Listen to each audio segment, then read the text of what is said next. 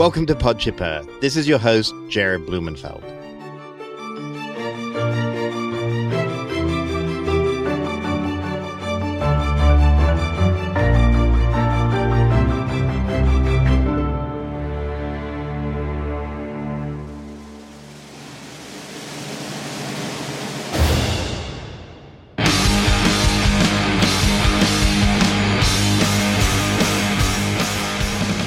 The official results are in. The people of Britain have spoken, voting for a British exit, dubbed Brexit, with almost 52% of the votes choosing to leave the 28-member European Union.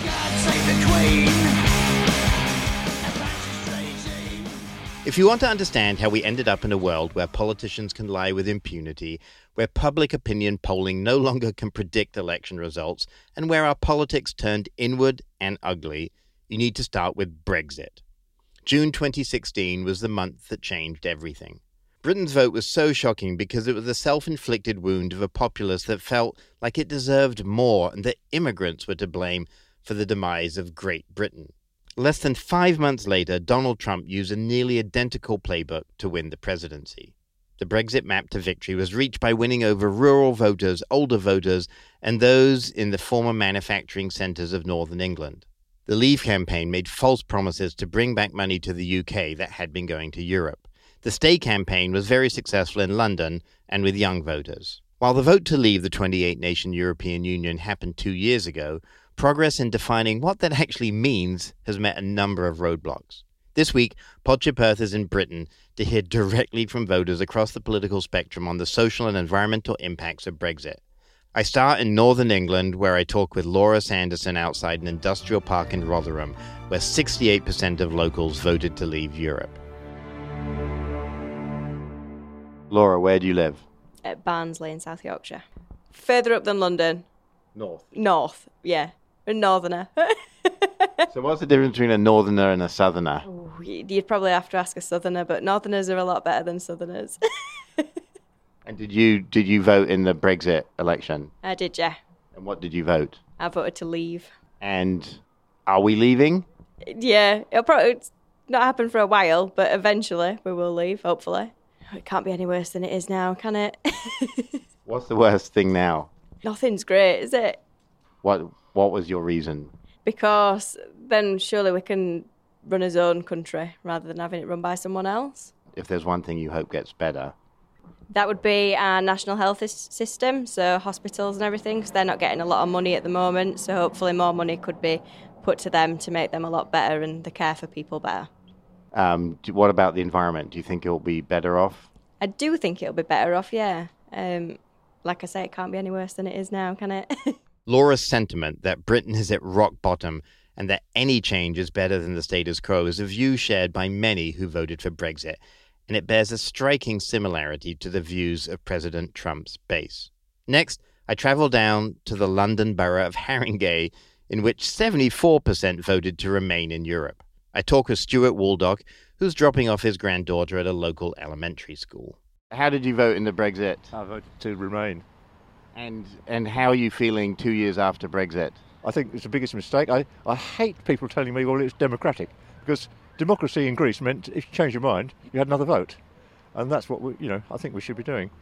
I don't know that we would win the vote even now, because there's still bloody-minded, stupid people. I think we've had 70 years of European peace. My parents were involved in the Second World War, and I'd hate for that sort of thing to happen again, but France and Germany have become allies instead of sworn enemies. People say to me, we survived during the Second World War on our own, but we didn't. We got loads of freebies from America. We're not going to get them again, and we can't provide our own food. So we've got to trade internationally, and what better to do it than in a big trading bloc? As you can hear from Laura and Stuart, even 2 years after Brexit, emotions are still running high. Next, I travel to the countryside of Kent, which is the breadbasket of England, and it's also one of the counties closest to the English Channel. You can practically see France. Kent voted 59% to leave Europe. I met up with two friends on opposite sides of the Brexit fence, Richard Larkin, a third-generation farmer, and Gordon Clark, a builder. Richard, how did you vote in the Brexit vote? I voted out. Okay, and Gordon? I voted in. Excellent. So we got an in and an out. And you remain friends?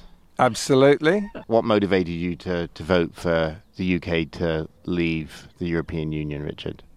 I voted out purely because I am tired of people who I have not elected, who I do not know, telling this country what to do. And I do not want any longer this country to be told what to do by these people who cannot even organise themselves properly.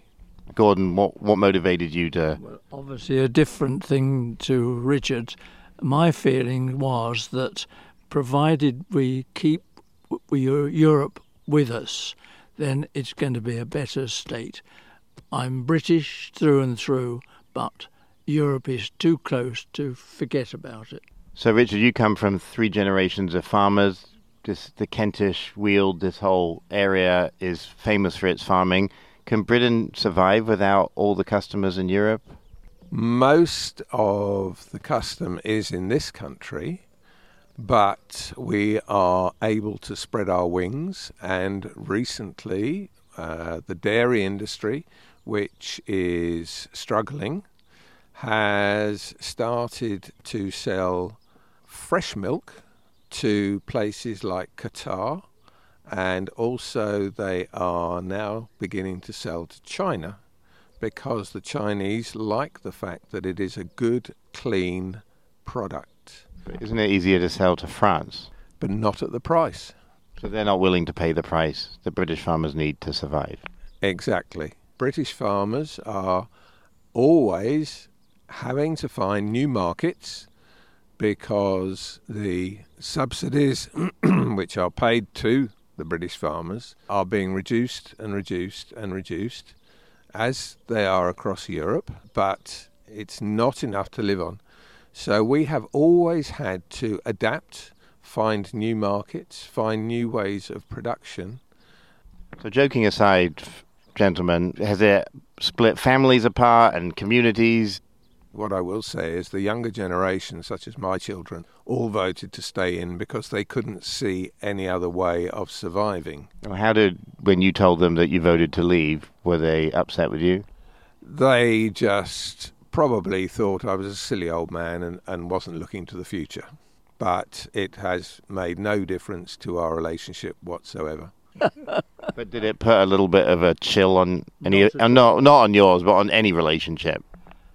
It obviously has done, but probably with politics affecting more than anything else. Brexit, it's just ridiculously confusing. Like, it just goes on and on and on. It's like, is there Brexit fatigue? Absolutely. I think a lot of British people are getting very concerned that this is taking far too long. They are also thinking that we might give up too much. And if we do give up too much, what's the point of leaving anyway? And yes, I believe it has split some families, but personally, family ties are stronger than Brexit. They should be. We are British. We adapt. And that's how I feel. We have always had to adapt. We are an island nation, and I think that is one of our strengths. We are not bordered by anybody else, and it's a case of let's put the great back in Great Britain as far as I'm concerned, and let's get out. It may be an ambition to remove ourselves from Europe, but it doesn't seem very practical. No, I think if anything is going to be a problem, it's trying to stay on our own with the use of so much things in Europe that we need. And to say, forget about them. It seems like everything's been put on hold until Brexit gets sorted out, and Brexit doesn't seem to be getting sorted out. So it seems now like a big distraction. I totally agree with you. I feel that in England we have got a bit lazy. We have, especially within the farming community, have become very reliant as the NHS on our Eastern European friends to come over and do all the manual labour of picking the fruit, strawberries, raspberries, apples, and helping harvest all our crops. You have fruit dying on the vine because there's no one to pick it. In America, Americans aren't willing to go and do that manual labor. So it's not like the immigrants are taking the job. No one's now doing the job. What's happening in Kent? The English people have forgotten how to do it, and they are not prepared to do it. They're much more prepared to sit on their backsides, take the money from the states in benefits, and not get out there and support themselves. Whereas the Eastern Europeans, they are very good at working, they are very good at harvesting, and virtually every farm around here will have some people from Europe coming over every year to do the harvest. Isn't it a little bit of a confusing message if you're sitting in an Eastern European country and you hear England doesn't want to be part of Europe, but we need you to pick the fruit and work in the farms? I understand there are fewer coming over because of the confusion. To understand the perspective of someone who is on the receiving end of that confusing message, I talk with Henrik Hetfleisch. Henrik, where were you born? I was born in Poland. And how long have you lived in the UK? Now 18 years altogether. How many Polish people do you think have come to the UK? Since Polish accession to the common market, about 1 million is estimated right now. How many have come back, I have no idea. What kind of things do Polish people do in the UK? There's nursing, a lot of waiting staff all around, but also basic things like fruit picking and food management and processing. Yes, huge numbers of them there, all around the country. What was it like when you first came to the UK? I had an idea and a feeling when I first came here of people being very accepting, not caring exactly about any labeling of you. Just as long as you were a contribution, they were welcoming. Well, this was revised somewhat. So what is the feeling now?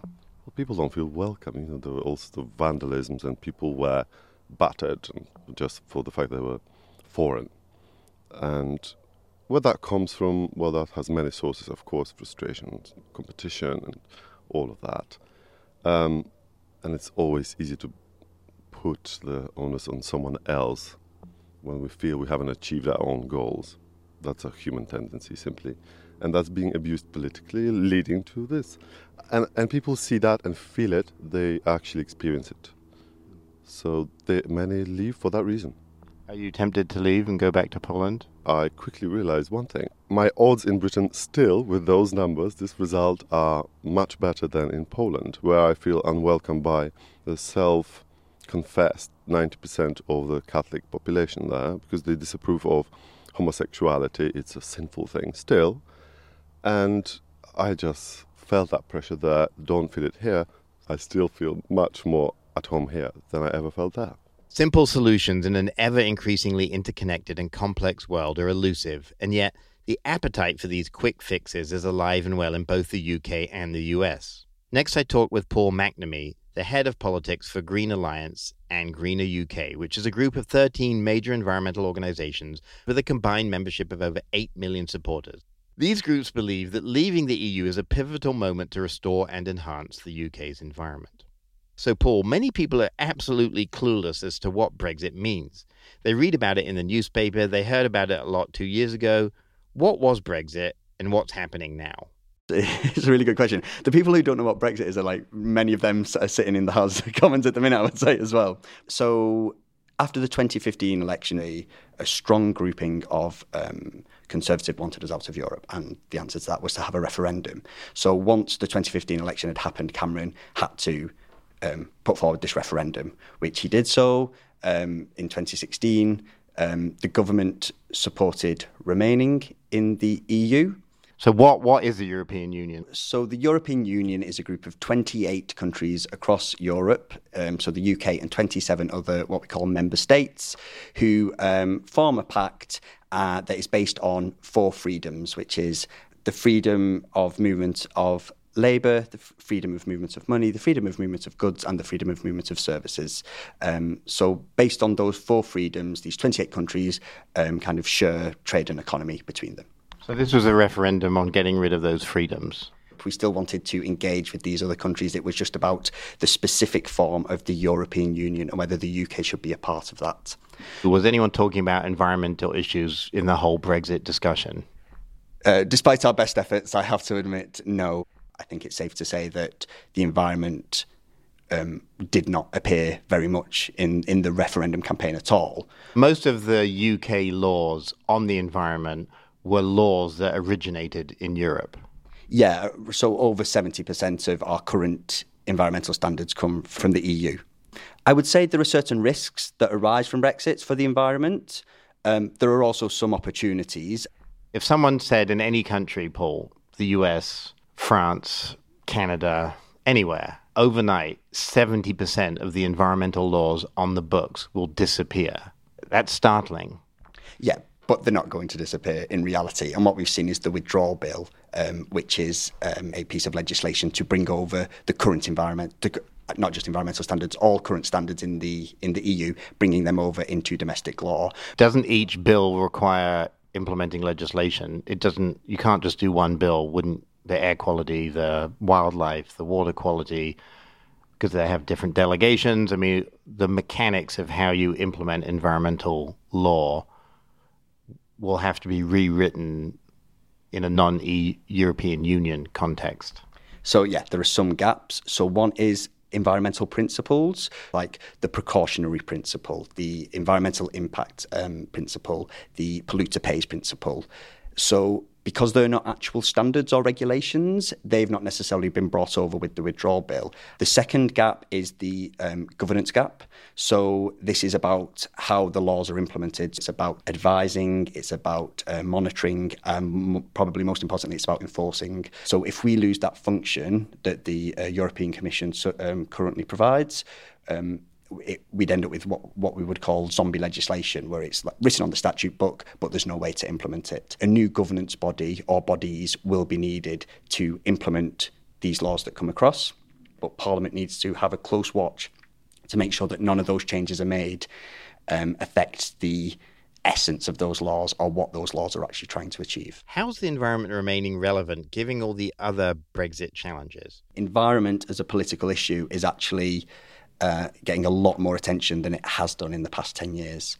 So there was an election in 2017 where the Conservatives lost their majority, and polling that came out straight after, which surprised even us, said that climate and environment were, for under 35s, the top two issue, and for under 24-year-olds, climate change was the number one issue for 24-year-olds. So more than housing, more than health, that's what they cared about.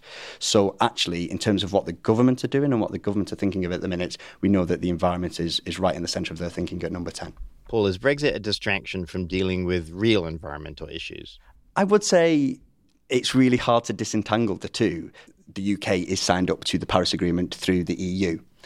So now what kind of role do we have to play as a climate leader in the world? So the two are entwined, and particularly on the decline in nature, I'd say many environmentalists will agree that one of the major advantages to leaving the EU will be that we are no longer in what's called the Common Agricultural Policy, CAP for short. We think that overall CAP has encouraged practices that haven't necessarily been the best for nature or the environment. So, Paul, on agricultural policy, there's an opportunity through Brexit to actually improve environmental standards. Yeah, so we're expecting before the summer recess an agriculture bill, which will basically be an opportunity to start designing a brand new land management and farming system for the UK. So that's kind of cool. It's kind of a mixed bag all the time, and we just have to make sure that we're identifying the issues that may be a risk to the UK and making sure that we're kind of trying to come up with solutions to issues that may arise. But, I mean, I came into this interview thinking it was all bleak, but there are actual opportunities. There are some opportunities. I think it's been a hard slog so far. So it's 2 years since the referendum, and we've had to do quite a lot of work just making sure that environmental standards are the same when they come across and that no gaps arise. But yes, there are definite opportunities, both kind of in terms of environmental policy, but also, for want of a better word, the instability in politics at the minute means that there are also really, really good opportunities. So what we're saying is, when this new bill comes through that will do the governance and the principles, we're saying that needs to go further. That needs to be a new Environment Act that will be a world-leading act for nature and the environment, that will restore nature and that will allow the UK to be a world leader in how it governs its natural environment.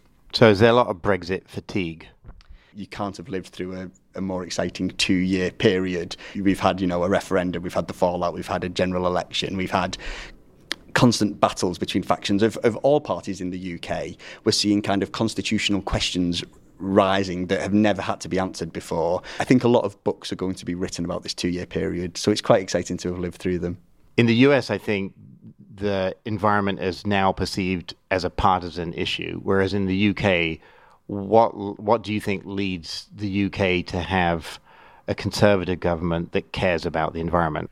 Unlike the US, I don't think that environment was ever abandoned by either side, the left or the right. I think they both come at it from different ways. So the left very much kind of progressive, protecting of the environment.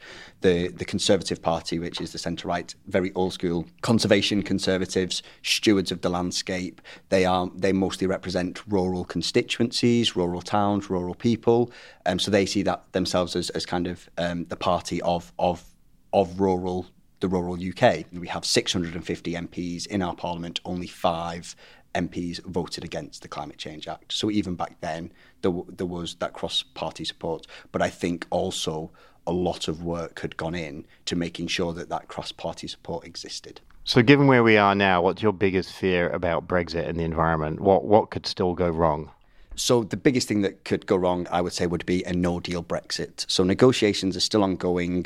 We're kind of agreeing on a transition agreement, what the withdrawal will look like, and then what our future relationship with the EU will look like. If all of that collapses and we just end up leaving the EU, that will be a disaster for environmental standards and protections. And when will you know whether there's a no-deal Brexit or not?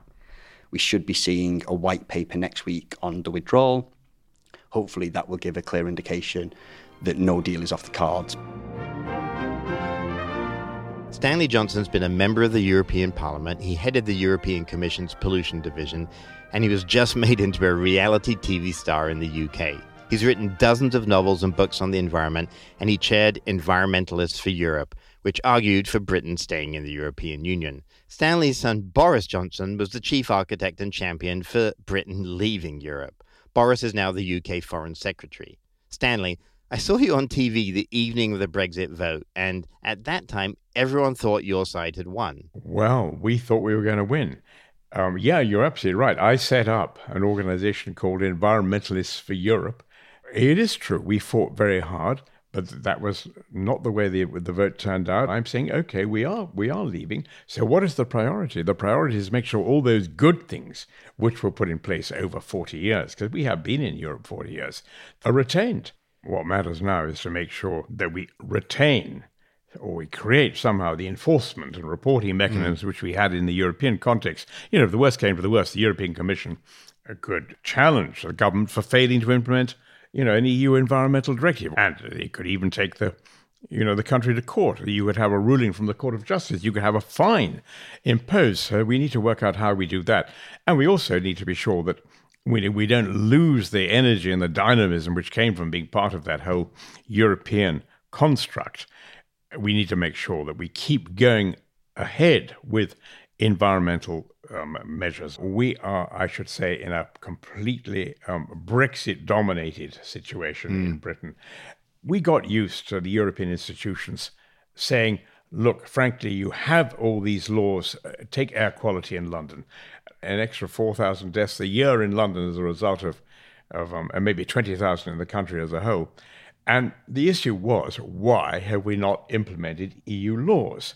Now, EU air pollution laws. And a gentleman called James Thornton has been over here and he's set up Client Earth. Yeah, and Client Earth, on the NRDC model, decided it would take our government to court for failing to implement EU laws on the environment. Brilliant, totally brilliant. Yeah. And has now had 3 judgments from our own highest legal authority, which I think is our Supreme Court.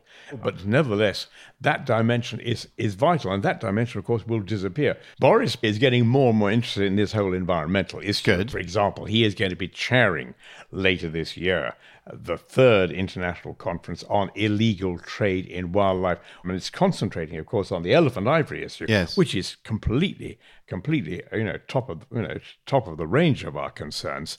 Although there's also plenty of other illegal trade issues like, the rhino issue, and actually coming up the road now is hippopotamus teeth. Anyway, Boris is seized of all these things, and which is good. If you think about, the trajectory of the African elephant population way back in about, I'd say 1975, you had 1.4 million African elephants. Now we're down to fewer than 300,000, something like that. Why did it go so wrong? For my money, it went wrong because at a vital moment, we failed to implement the international ban on the trade. What we're fighting now is to try and close the market down.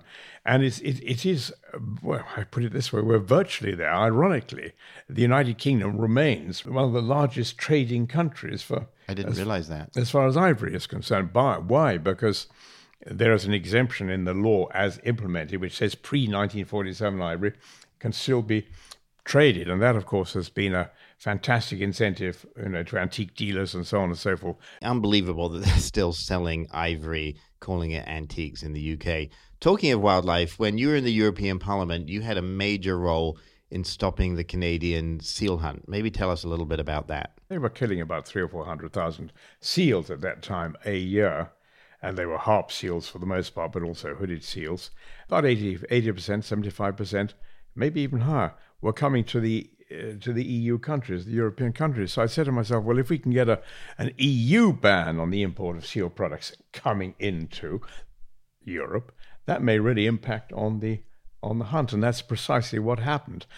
And it was a very good example of how, you can pick a target and achieve that target by using public opinion. There were wonderful moments as we had, victory after victory. And finally, that ban is still in place, and it has been challenged on more than one occasion. The US and the UK used to work together closely on environmental issues. Stanley, is that being lost? I can remember April the 22nd, 1970. 1970, I went to New York and I participated in the first Earth Day. For us, a lot of the inspiration for environmental policy in Britain came from America. I mean, it really did. That's where that movement began. There have been many, many inspirational movements which have come from America. I mean, if I think of the ozone issue, for example, Europe was very reluctant to move on ozone. If it hadn't been for actually, it was Jimmy Carter's administration. They really made it one of their main diplomatic initiatives to try and bring Britain and the UK and the EU as a whole on board. And that's why we eventually got the Ozone Convention and the Montreal Protocol. So there's been a sort of constantly productive interchange between the US and the UK and Europe on the environment. Whether he'll be part of this great move to try and bring the United States back into, for example, the Paris Convention, I do not know. Trump is not making any kind of noise there. No. We had Macron the other day coming over, being asked here on television, will Mr. Trump rejoin Paris? Macron saying, well, if he does, he mustn't think he's going to get a renegotiation out of Paris. I mean, he was being very firm on that, and that's an interesting point, I think. We mustn't think that there's going to be a reopening of the Paris Convention in order to bring the US in. It'll be Paris or nothing. So your latest book, Kompromat? My latest book is called Kompromat, Kompromat. With a very Russian... Russian, yeah. Yes. Apparently he's just been picked up in the Oxford Dictionary of English as one of the new additions to the vocab. Well, yes, I thought to myself, perfectly obvious that the Russians were fairly heavily involved in the US election, but were they also involved in our UK referendum on Europe? So I've had real fun writing a thriller, which is going to be made into a 6-part TV series in Britain. Thanks to Laura Sanderson, Stuart Walcott, Richard Larkin, Gordon Clark, Henrik Hetfleisch, Paul McNamee, and Stanley Johnson for helping me understand everything I wanted to know but was previously afraid to ask about Brexit. Travelling around England this week, I was struck by how emotionally charged the Brexit vote remains. On the positive side, I witnessed the beginnings of what could be a British environmental resurgence. Unlike the US, where the Trump administration is extremely anti-environmental, in the UK, the post-Brexit Conservative agenda includes a consensus to push for stronger environmental laws. It shows that a very different path is achievable, even in the US. Next week, we examine why mainstream media outlets are willing to have sport, weather, and traffic every hour, but can barely cover environmental issues once a month. When climate change stories are covered, we question why editors are giving equal weight to climate deniers in the name of impartiality. Talking of impartiality, please like our show on the Apple Podship Earth page. Thank you so much for being part of the Podship Earth journey from the entire Podship Earth crew, sound engineer Rob Spate, producer Nancy Ferranti, executive producer David Carter, me, Jared Blumenfeld. Have a great week, and don't forget to exit through the chip shop.